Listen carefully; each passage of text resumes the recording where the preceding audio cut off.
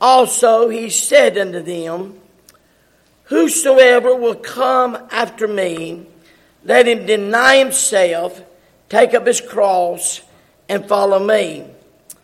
For whosoever will save his life will lose it.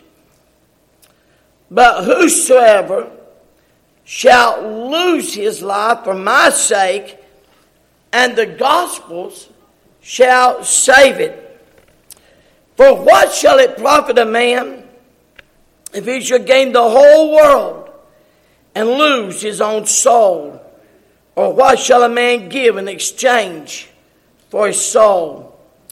Whosoever therefore shall be ashamed of me and my words in this adulterous and sinful generation. Is that not true? Of him also shall the Son of Man be ashamed when he cometh in the glory of his Father with the holy angels. We have been in a series, and we come to the last message on I have decided to follow Jesus.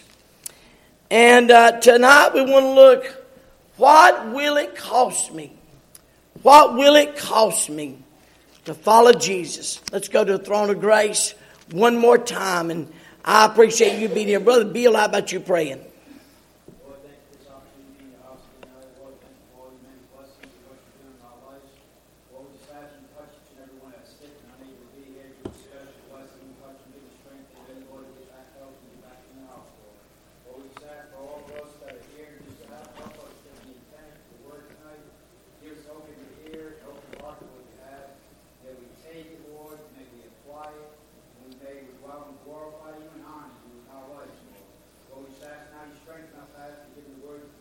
Oh, yes.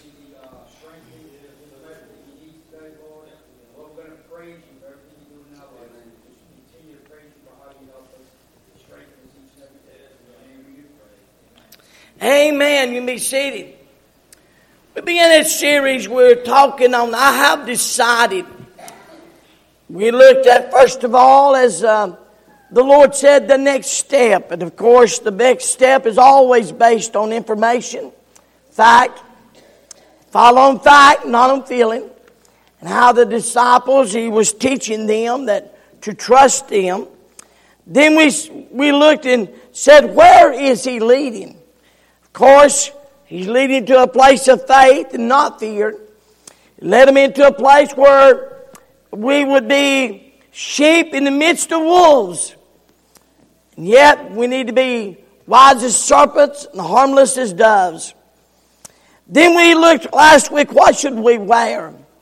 Talking about the attitude on the inside would be displayed on the outside. Well, now we've come to the final message of this thought. And it always comes down to this. Have you ever had a salesman to go through all the pitch? I mean, telling you everything that the product will do. I mean, just going into the great, and you're standing there and wondering to yourself, really, just shut up. What's it cost? Ultimately, we always get down to what will it cost me? I love it. And you stand, well, listen, just cut the sales pitch because I need to know what's it going to cost me. And I'm convinced that, praise God, let me just say this, salvation is free. I praise God for the fact that salvation is free. It didn't cost you anything, it cost him everything. And I'm glad tonight I'm going to heaven. I'm glad I'm saved. I'm glad I'm washed in the blood. I'm glad all of those things. But the reality is salvation did not cost me. It costed the blessed Lamb of God his life's blood. But understand, if you decide to be a follower, there is a price tag to that. Can I just say this? And I do appreciate it, and I'm so thankful you're here because that tells me that there's a hope that the people here tonight would be willing to pay that price. I'm going to be honest with you. you might as well understand. A lot of folks may be saved. That's between them and God. I'm not sure they are. I kind of worry about folks that say they have a salvation. They can't get them to more than one service a week. So I worry about that. It concerns me. I'm not the judge. I'm just being honest. It does concern me. But the reality is, a lot of folks are just not willing to pay the cost. And I have to understand as a pastor, and I want you to understand as a member, you may be willing to pay that cost, but you're probably not going to find a whole lot of people around you that are willing to pay the cost of being a true follower of Christ. Because there is a price to pay for that. The time had come. He's been leading these men. He'll take those 12 men and turn the world upside down. And one of them's the devil. And he's leading them and he's explaining to them what it means to be a true follower. And he says this: if a cross is going to be prepared for me, understand there's going to be a cross prepared for you. Boy, that really blows out of the water this prosperity gospel that says, name it and claim it. If the world offered him, the Lord of glory, a cattle shed to be born in and a cross to die on, why should we expect something different from the world we live in? Why should we expect them to be different? The reality, Satan goes around as a roaring lion, seeking whom he may devour. As a matter of fact, this world hated Christ. It hates Christ tonight. It shouldn't seem strange that there are battling and hating Christians today. That should not alarm us. This group that had followed Jesus up to this time, they've enjoyed the miracles. Man, they like the miracles. They've enjoyed the messages. They've even enjoyed the meals Jesus has provided. But now, Jesus says there's a price to pay to be a follower. And at that moment, you'll learn something monumental about yourself. And that is, if you're a true follower or you're just a spectator on the way to heaven. Are you a true follower or just a spectator? Now, the Lord note in the chapter, before the Lord talked about the cost of following Him, He had to settle an issue. Now, and the reason I believe that it's such an issue for us today is it was an issue then. He saith unto them, but whom say ye that I am? Who am I to you? Do you know who I am? And Peter answered and said unto him, thou art the Christ. Now I believe that's probably a big issue. We have a lot of people that are saved, and they may very well be saved and born again, but they do not know who Christ is. They do not know who He is. Many believe He's nothing more than a heavenly bellhop. Most people don't think of Him much more than they would the spare tire. When I got a flat, when I got a problem, when I got an issue, when I got a catastrophe, when I got a situation, I'm going to drag Him out of the trunk, put Him on. I need you. I'm going to pray. Boy, God, I need you. But just as soon as he answers, we take him off and throw him back in the trunk. Because they truly don't know who he is. So tonight, as we look at this last message, we look at what will it cost me? Number one, notice with me, check your motives. Check your motives. Now, let me stop here and just know something. You and I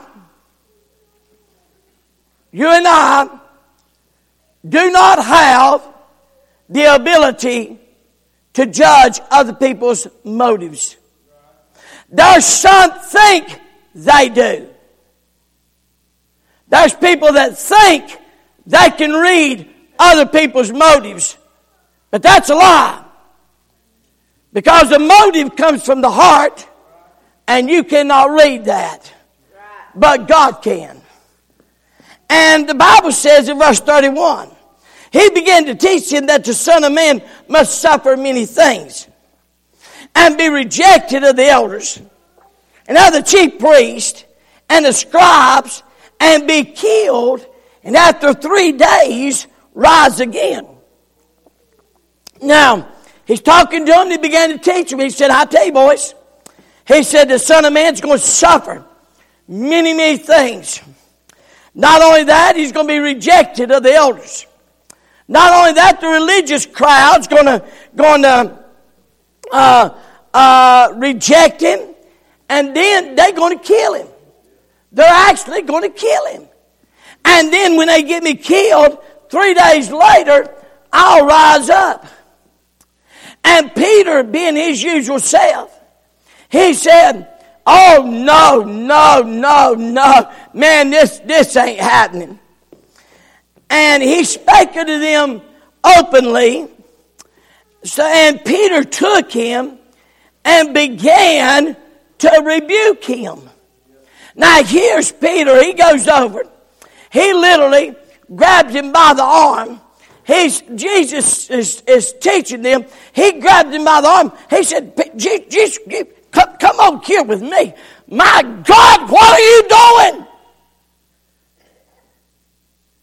You just told them that if we follow you, that we're going to be rejected. We're going to be hated.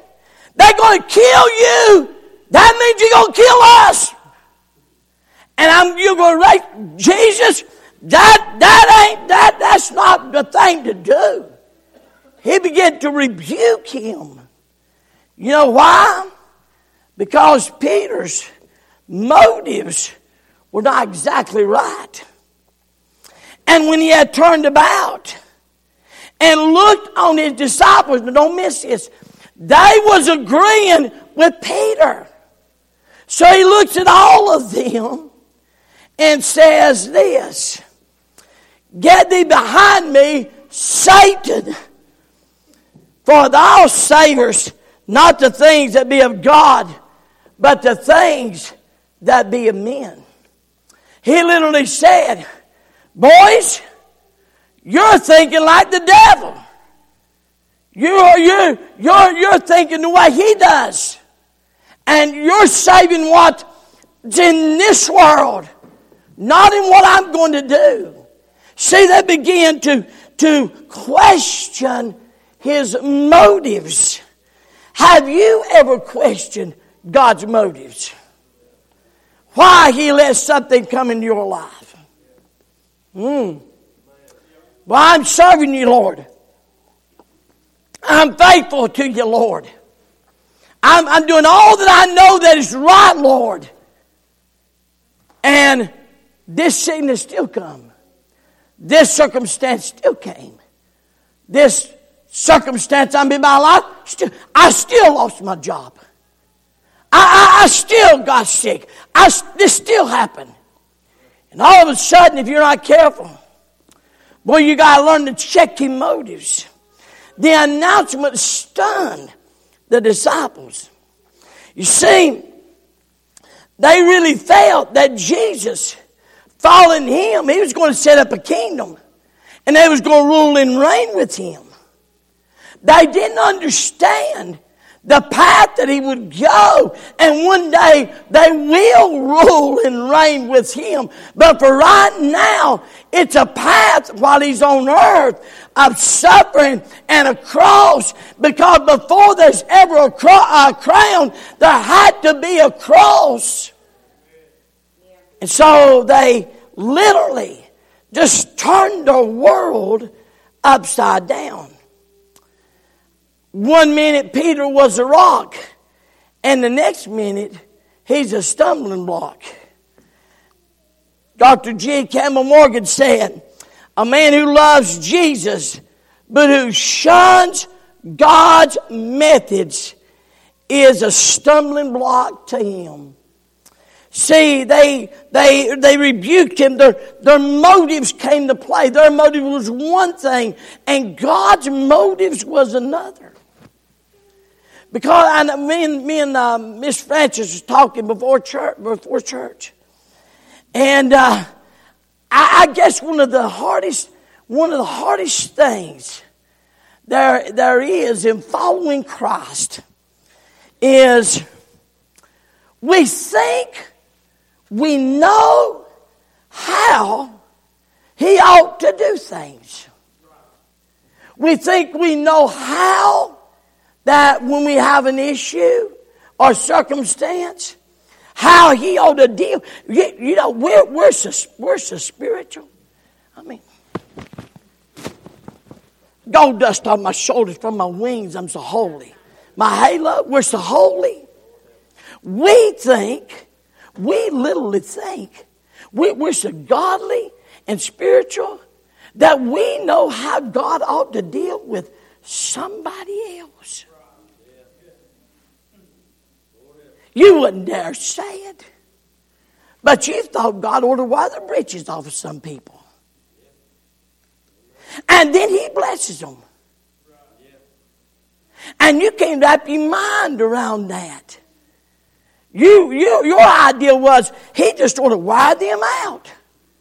We can even get to, well, this is sick. Now I'm going to tell you, this is sick. We can even get to the place we'll look for God to judge someone. And if they get sick, they get this happening. Well, I tell you, bless God, I know God's going to show up there. Somebody gets cancer. Boy, I wonder what God's going to do there.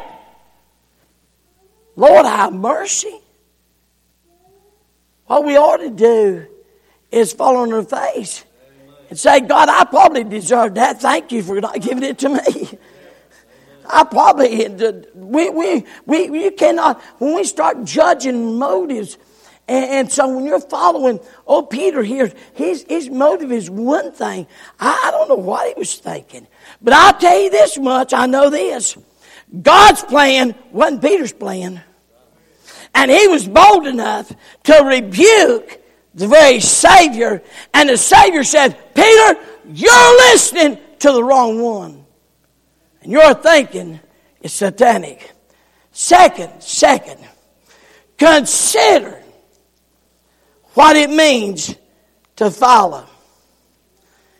Jesus summoned the people now. He's talking to disciples, but now he summons the people. They're not very far away. And listen what he said. And when he had called the people unto him with his disciples also, he said unto them, whosoever will come after me. Now, you ought to mark and underline, highlight whosoever. That means that every person here, whosoever, that means every one of us has opportunity to get in on following Jesus. No one is exempt. He said, whosoever will come after me. As I was preparing this, and this series of following, I have decided, as I got into it, I began to realize, this thing of following Jesus wasn't for kindergarten Christians. He wasn't for first grade Christians. I began to realize very, very quickly, man, this thing is a challenge. Boy, I said, what? A sheep in the midst of wolves? And you got to be wise as a serpent, but harmless as a dove? Man, that's serious business. But as I prepared this message, I believe this is probably the most challenging of them all. Because listen what he said. Let him deny himself and take up his cross and follow me. He knew the motives of the crowd that followed him. He knew most of them wanted a miracle or a meal. They wanted a fish plate with French fries and hush puppies. That's what he wanted. But he comes now and he said, listen, anyone, whosoever will, come after me. He said, whosoever. It makes no difference. Let him deny himself. Now, denying self is not the same as self-denial. We practice self-denial when we sit down at the table and you're on a diet. Somebody brings a peach cobbler in and you say, I'll not have any. But put me some in a bowl. I'll eat later. Amen.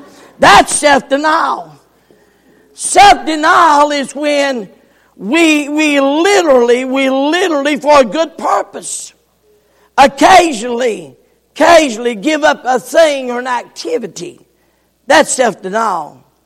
We can do that readily.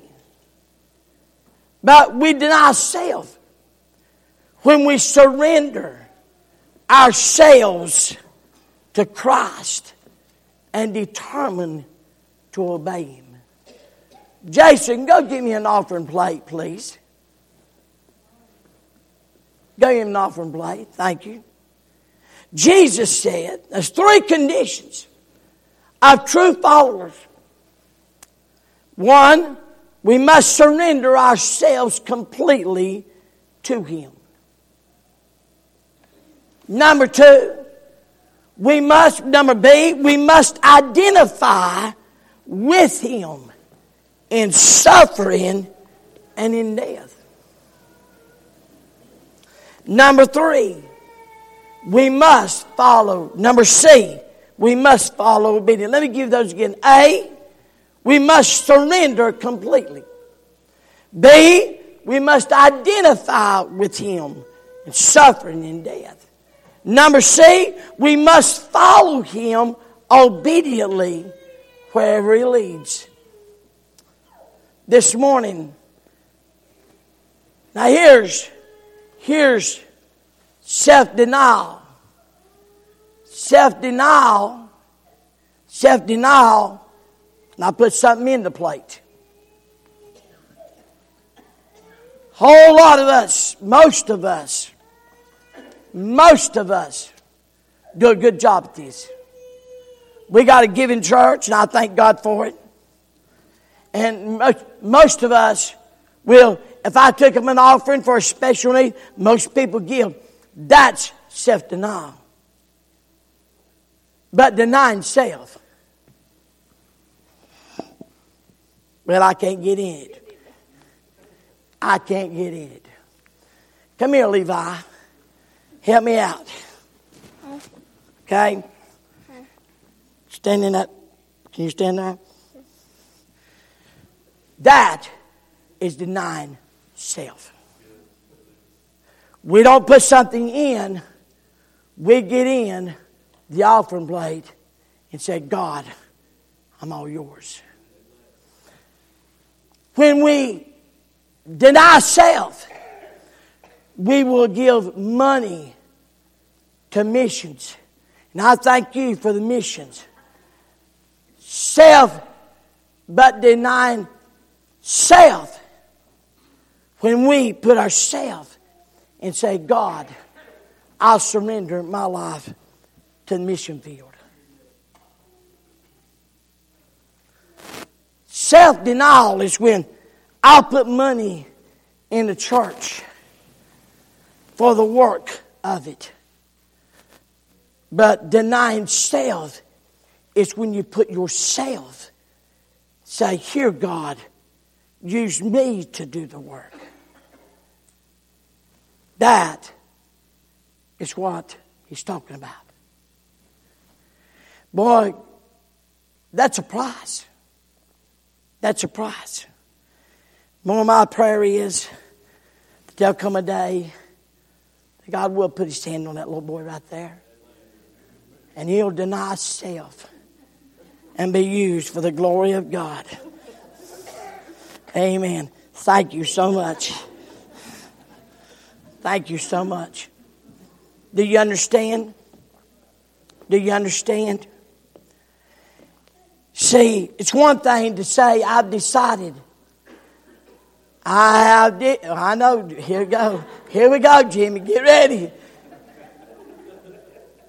It's one thing to say, I have decided to follow Jesus. But it's quite another to get in that offering plate and say, okay, God, here I am. I mean, no expectations. No, not knowing what he's going to do. Not knowing where he's going to send you. Well, I surrendered to preach in 1991. And I'll be honest with you. Somebody said, what are you going to do? I don't know. You're going to be a pastor? I don't know. You're going to be an evangelist? I don't know. You're going to be a missionary? God, I hope not. Oh, but I remember the day that when God said, I believe I want you to be a pastor. And Jesus said, take up his cross. Now hold it. Stop right here. Time out. Everybody look at me. Look at me. When you get to heaven, we're going to be shocked to no end. Because God's going to say, where's your cross? Where's your cross? Did you pick it up? Every person in this room has his own cross. Every person has their own cross. Now here's the problem with the cross. We wear a cross around our neck and make it a pretty necklace. But that cross is an emblem of death. There wasn't nothing pretty about the cross. It's a horrible place. And the cross was a symbol of death. There was nothing about the cross that was pretty. He said, if you want to deny, take up your cross and follow me. One day, Jesus is walking along. And a rich young ruler that had everything that you could imagine come out, good master, what must I do to obtain eternal life? Jesus said, you know the law. He said, yes, sir. Yes, sir. I've kept every one of the commandments. I've done them all. I've kept everything. The Bible says Jesus loved him. He said, yeah, but thou lackest one thing. Sell all your possessions, give to the poor, and take up your cross. Take up your cross and follow me. See, then he went on to say this. For whosoever will save his life shall lose it. Now, what in the world is he saying? Here's what he's saying. If you live for self, I mean, you can obtain all of the world you want. Live for self. Guess what? You're going to eventually lose it. You're going to lose it. Me and Eddie had a dear friend we grew up with this week. He died and went to heaven, 63 years of age. Eddie was so encouraging. He was standing back there telling me this morning. He said, you know, we're all going that way pretty fast. So I was thinking to myself, well, speak for yourself. I ain't going too quick, amen. But I may. The truth is, if we live for ourselves, you're going to eventually lose it. But Jesus said, whosoever shall lose his life for my sake, and the gospel shall, and the same shall save it. He said, if you will lose, you'll give me your life, and I'll let you live it with a purpose and a meaning attached to it. In 1952, Jim Elliot and 4 of his buddies had desire to reach the Waodani tribe. He lived deep in the jungle and had never had contact with people. A Waodani woman had left the tribe and was taken in by missionaries, and she taught them the language. Jim, along with Pete, Ed McCullen, Roger Yoderin, and their pilot Nate Sane, began to search by plane, hoping to find a way to contact them. They found a sandbar in the middle of the Kure River, and it worked as a landing strip. And they made their first contact. And it was wonderful. I mean, they were elated. They was able to share with them the gospel. But after the first meeting, one of the people that came, one of the young men, went back to the tribe and lied to the rest of them. He lied to them. And that lie led to the next time they landed, 10 men came out and speared all 5 of those men, and their blood run down to the river. But his life, here's what he said. He is no fool who gives that which he cannot keep to gain what he cannot lose. Here's what the rest of the story. Because people said, he's a fool for doing that. He wasted his life doing that. His ability and his talent. Boy, the devil's a master at telling you, you're wasting your life living for God, serving God. You ought to go get what your rest of your neighbors do, as much stuff as you can. You're wasting it. But here's what the rest of the story. Jim Elliot's wife and his daughter went back into that tribe. They led those people to the Lord, including the man that slew all of those that instigated the lie, told the lie.